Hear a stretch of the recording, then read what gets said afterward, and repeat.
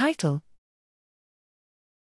Spinal cord and brain concentrations of riluzole after oral and intrathecal administration, a potential new treatment route for amyotrophic lateral sclerosis. Abstract: Riluzole is the only treatment known to improve survival in patients with amyotrophic lateral sclerosis, ALS. However, oral riluzole efficacy is modest at best. Further, it is known to have large inter-individual variability of serum concentration and clearance, is formulated as an oral drug in a patient population plagued with dysphagia, and has known systemic side effects like asthenia, limiting patient compliance, and elevated liver enzymes.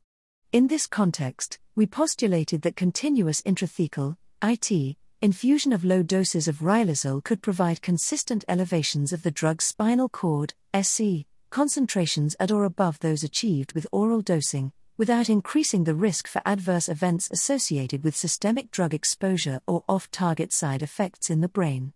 We developed a formulation of riluzole for IT delivery and conducted our studies in purpose-bred hound dogs.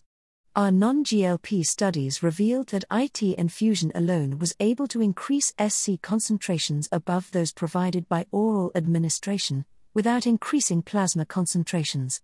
We then conducted 2 GLP studies that combined IT infusion with oral administration at human equivalent dose, to evaluate SC and brain concentrations of riluzole along with assessments of safety and tolerability.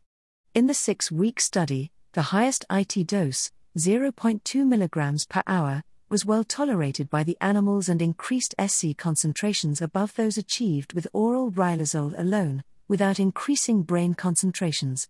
In the 6-month study, the highest dose tested, 0.4 mg per hour, was not tolerated and yielded SC significantly above those achieved in all previous studies.